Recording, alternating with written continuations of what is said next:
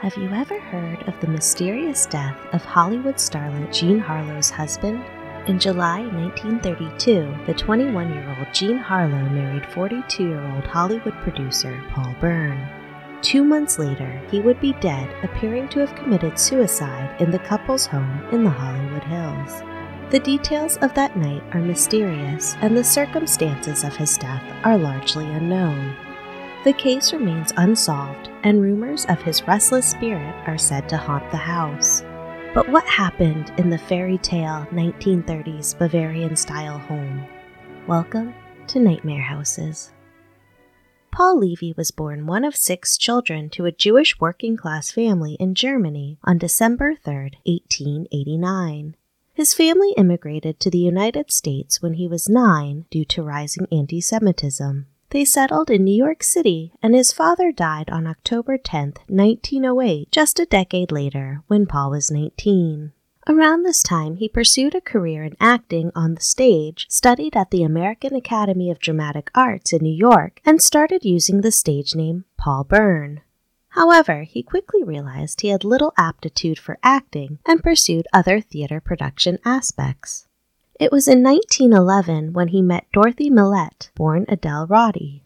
Millette had been married before and was working as an actress at the time. The two met in Toronto while both were acting in a theater company. It's unclear if they were officially married or became a common-law wife by living with Paul. The couple lived in New York City, where Paul worked as a stage manager. In 1917, he petitioned to become a naturalized U.S. citizen and noted his wife as Dorothy Bern. Then, in the late 19-teens, something happened to Dorothy's health, and she moved into a sanitarium. It's unclear precisely what happened, but it appeared to be related to mental health. Bern left for California, whether by mutual decision or not, and she did not accompany him. He quickly found work in Hollywood. He started as a film editor before working his way to scenario writing and directing for United Artists and Paramount Pictures. By the late 1920s, he became a full-time producer at the major studio Metro-Goldwyn-Mayer, MGM. While Bern built up his career out west, he supported Dorothy in New York. After she recovered, she moved into the Algonquin Hotel in Manhattan, where Bern sent her a monthly stipend of $350. They wrote to each other frequently, and Bern traveled to New York often. However, in Hollywood, Paul Bern was known as a bachelor. During this time, there were rumors Bern was madly in love with actress Barbara Lamar, who did not reciprocate his feelings. Despite this, the two were close friends and confidants. Lamar was 29 when she died in 1926 from complications of pulmonary tuberculosis. Bern assisted her career and eventually paid for her medical and funeral expenses. After Lamar's death, Bern's Hollywood career seemed to take off. In November 1926, he became the production assistant of Irving Thalberg. Bern met actress Jean Harlow shortly before the premiere of Hell's Angels in 1930. Harlow, born Harleen the Baby Harlow Carpenter, was born in 1911 in Kansas City, Missouri. She moved to Los Angeles with her first husband and quickly became a star when Howard Hughes cast her in Hell's Angels, her first major film appearance. By this time, Bern was a producer at MGM in his own right. He was instrumental in helping Harlow's career, as he was the only person who took her seriously as an actress after Hughes lost interest in her. The two struck up a friendship and began dating. Jean was 19 and Paul was 40. On April 3, 1930, contractors drew the building permits for 9820 Easton Drive in Beverly Hills, California. Bern had his Bavarian and Craftsman-style home built nestled into the steep and winding hills off Benedict Canyon Drive shortly afterward. From the outside, the stone stairways, honeycomb glass windows, and a towering turret make the house look like something out of a fairy tale.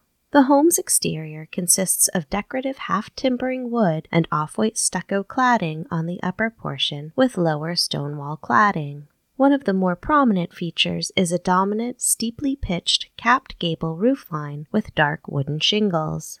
Multi-paned wood casement windows and a winding path of stone stairs led up to an arched stone entryway. Bern may have been familiar with this architectural style from his early childhood. On the outside area leading to the pool and changing room are 4 wooden beams, each with hand-carved faces at the base of each beam representing the 4 winds. Bern had studio artisans carve the wood, and each was supposed to be that of people close to Bern: Barbara Lamar, Douglas Fairbanks Jr., Carrie Wilson, and another seemingly unknown face. It now appears that the face was that of Dorothy Millette Bern. It appears he originally intended to have the home built for himself, but deeded it to Jean Harlow in 1932. Some reports indicate Jean was the driving force behind the relationship and ultimate marriage, something Bern appeared to be reluctant to, though he was fond of Harlow. Throughout his relationship with Harlow, Bern was rumored to have had an affair with his secretary, Irene Harrison. Roughly 2 years after their meeting, the pair announced their engagement in June 1932 and were married on July 2, 1932. Immediately after their wedding, Jean moved into the home Paul Bern had built. For the first 2 months in that house, things seemed to be fairy tale and picture perfect for the young Jean Harlow and her new husband. Then, on Monday, September 5th, 1932, Bern was found dead in the upstairs ensuite bathroom. He was found naked and awkwardly sprawled on the floor by the doorway. His cause of death was a shot to the temple. There was a .38 caliber revolver in his hand. He was 42 years old. Details about that day and the night before remain a mystery. What can be gathered is that reports indicate John Carmichael, the butler at the Bern home, found his employer's body at 11:43 a.m. It's widely believed that the house staff contacted executives at MGM rather than calling the police. Those few hours gave MGM executives time to assess the situation, develop a story, and possibly stage the scene. Someone unknown contacted the police anonymously at 2:15 that afternoon.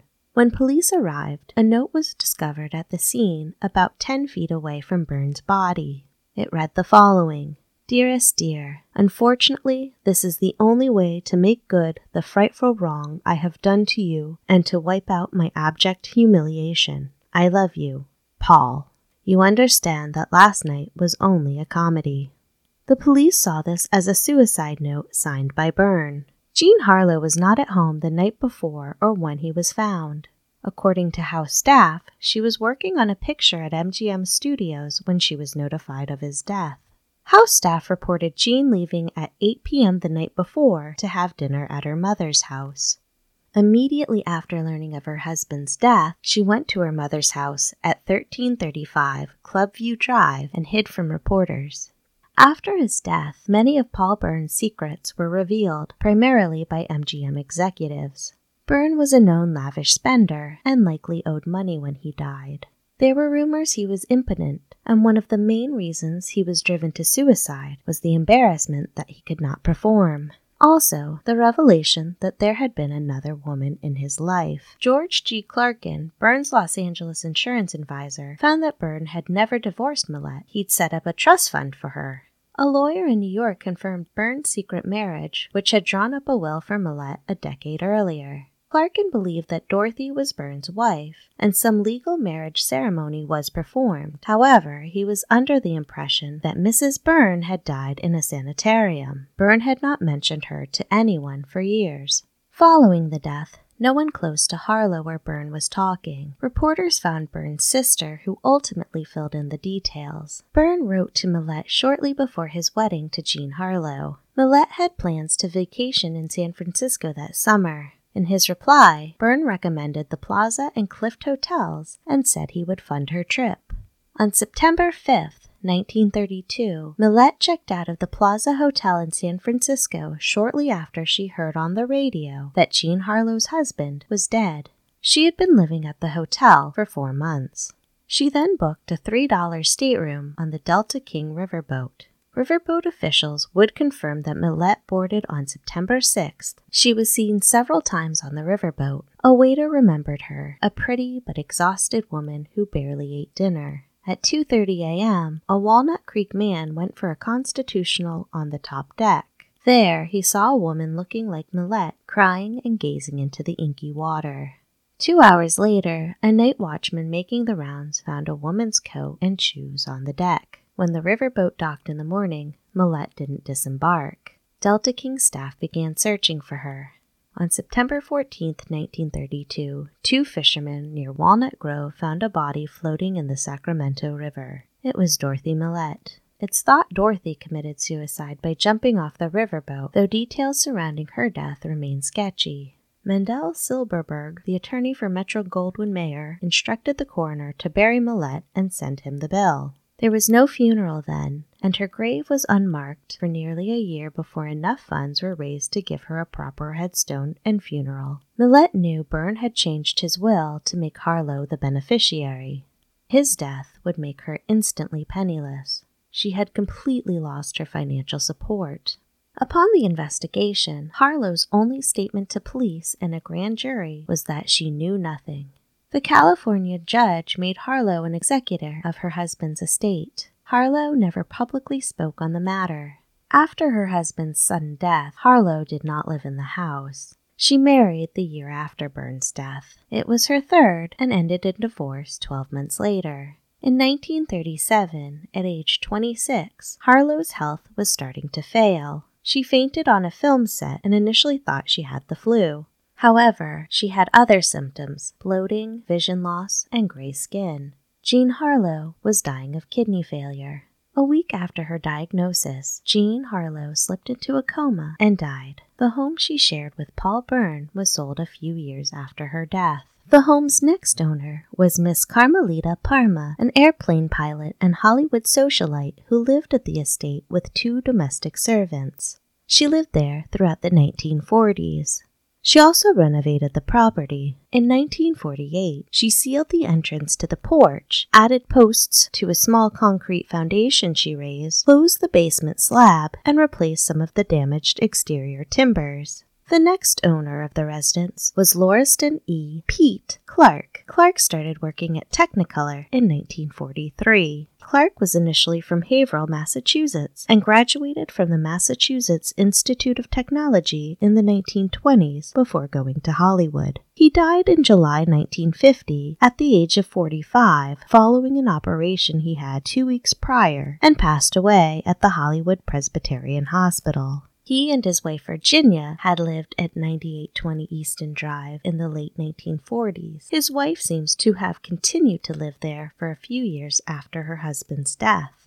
Between 1962 and 1964, Robert Fly and Nelson Barclift owned the home and added a retaining wall to the property in July 1964. In 1964, the home was purchased by celebrity hairstylist Jay Sebring. Sebring reportedly painted the ceilings in the home mint green, the walls in the master bedroom black, other walls were purple, and the interior woodworking was painted white. The original plaster walls were also covered with brightly colored wallpaper. By this time, Jay was a successful fixture in Hollywood. Between 1964 and 1966, he was in a relationship with Sharon Tate, who would occasionally stay in the house with Sebring. In 1966, Tate claimed to have seen the ghost of a small man matching Bern's description in the upstairs bedroom. She then descended the staircase and saw the apparition of a woman tied to the railing with her throat slashed. Tate's sighting may have been a premonition of her own fate.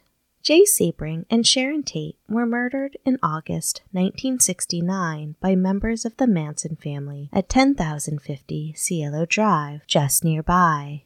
After Sebring's murder, his parents sold the house in 1970 to Dr. Ronald Hale, who had always admired the place. Some of Jay Sebring's belongings, like papers and photographs, remain scattered throughout the house in drawers after the home took new ownership.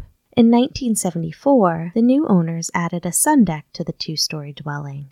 It appears that sometime in the 1970s, the estate was split into 2 properties, the main house and the carriage house. The main house now has the address of 9810 Easton Drive, Beverly Hills, and is accessed off the gated Rimmel Drive. Likewise, the carriage house is now 9820 Easton Drive, maintaining the original address. The home's original interior is a mystery, though some original interior details, like the Gothic doorways, tiled fireplace, and carved mahogany woodwork, remain. Hale mentioned there's a bookcase that swings out with a hidden bar behind it. Bern built the house during Prohibition, and Hollywood had quite the party reputation. Apart from that, there's not much known, and few photographs of the home's original interior exist. The main house is a 2-story, single-family, 2-bedroom, 2-bathroom, 1,725 square foot home with a private pool. There are rumors someone drowned in the pool and is another ghost haunting the property, but there is no evidence supporting this claim. Plenty of lavish parties happened at the residence, so drowning death over an indulgent night is certainly possible. The cottage house, which initially had been a stableman's house built in 1925, now has 3 beds, 1 3/4 bath, and is 1,366 square feet. While the carriage house doesn't have the same history as the main house, which also served as a home for staff such as housekeepers throughout the years, it's still part of the original estate. The 2 individual properties are privately owned today, and Dr. Hale still appears to possess the main house. The family has not witnessed any paranormal activity since owning the home. No one will ever know what happened on September 5th, 1932, in the ensuite bathroom of the couple's bedroom. There was too much tampering with evidence by house staff, MGM executives, and police to know the truth. We know that there's such things as Hollywood fixers, whose job was to clean up after or protect a Hollywood star from scandal and the reputation of the Hollywood film industry. But many questions remain. The timing of Dorothy's visit was strange and resulted not only in Bern's death, but hers as well. Did Jean Harlow find out about Bern's secret wife and that she was still in his life and pulled the trigger in a fit of rage? Did Hollywood fixers kill him and Millette and make it look like suicides to protect Jean Harlow from the scandal of being with a man already married? The house cook mentioned seeing 2 glasses of wine in a swimsuit, in a size that was not Harlow's, suggesting a mystery woman was at the house shortly before he died. Jean Harlow gave conflicting accounts of what happened that night and the day before the death. There are theories that the investigation into his death was a suicide whitewash. Another account places Irving Thalberg at the crime scene, directly tampering with evidence. The following day, Thalberg was amongst several studio executives. Louis B. Mayer said that the case would be ruled suicide due to impotence to avoid a scandal for Harlow's film career. What is known is that something terrible and tragic happened in that house, and that the home's owner died under mysterious and tragic circumstances. The only witness to the events within that house that September is the walls themselves. His death has been one of Hollywood legend and, in time, would eerily be connected to the most infamous and gruesome murder in Hollywood history decades later. Thank you for listening to Nightmare Houses. For more information, including photos and references, please visit www.nightmarehouses.com. Until next time, goodbye.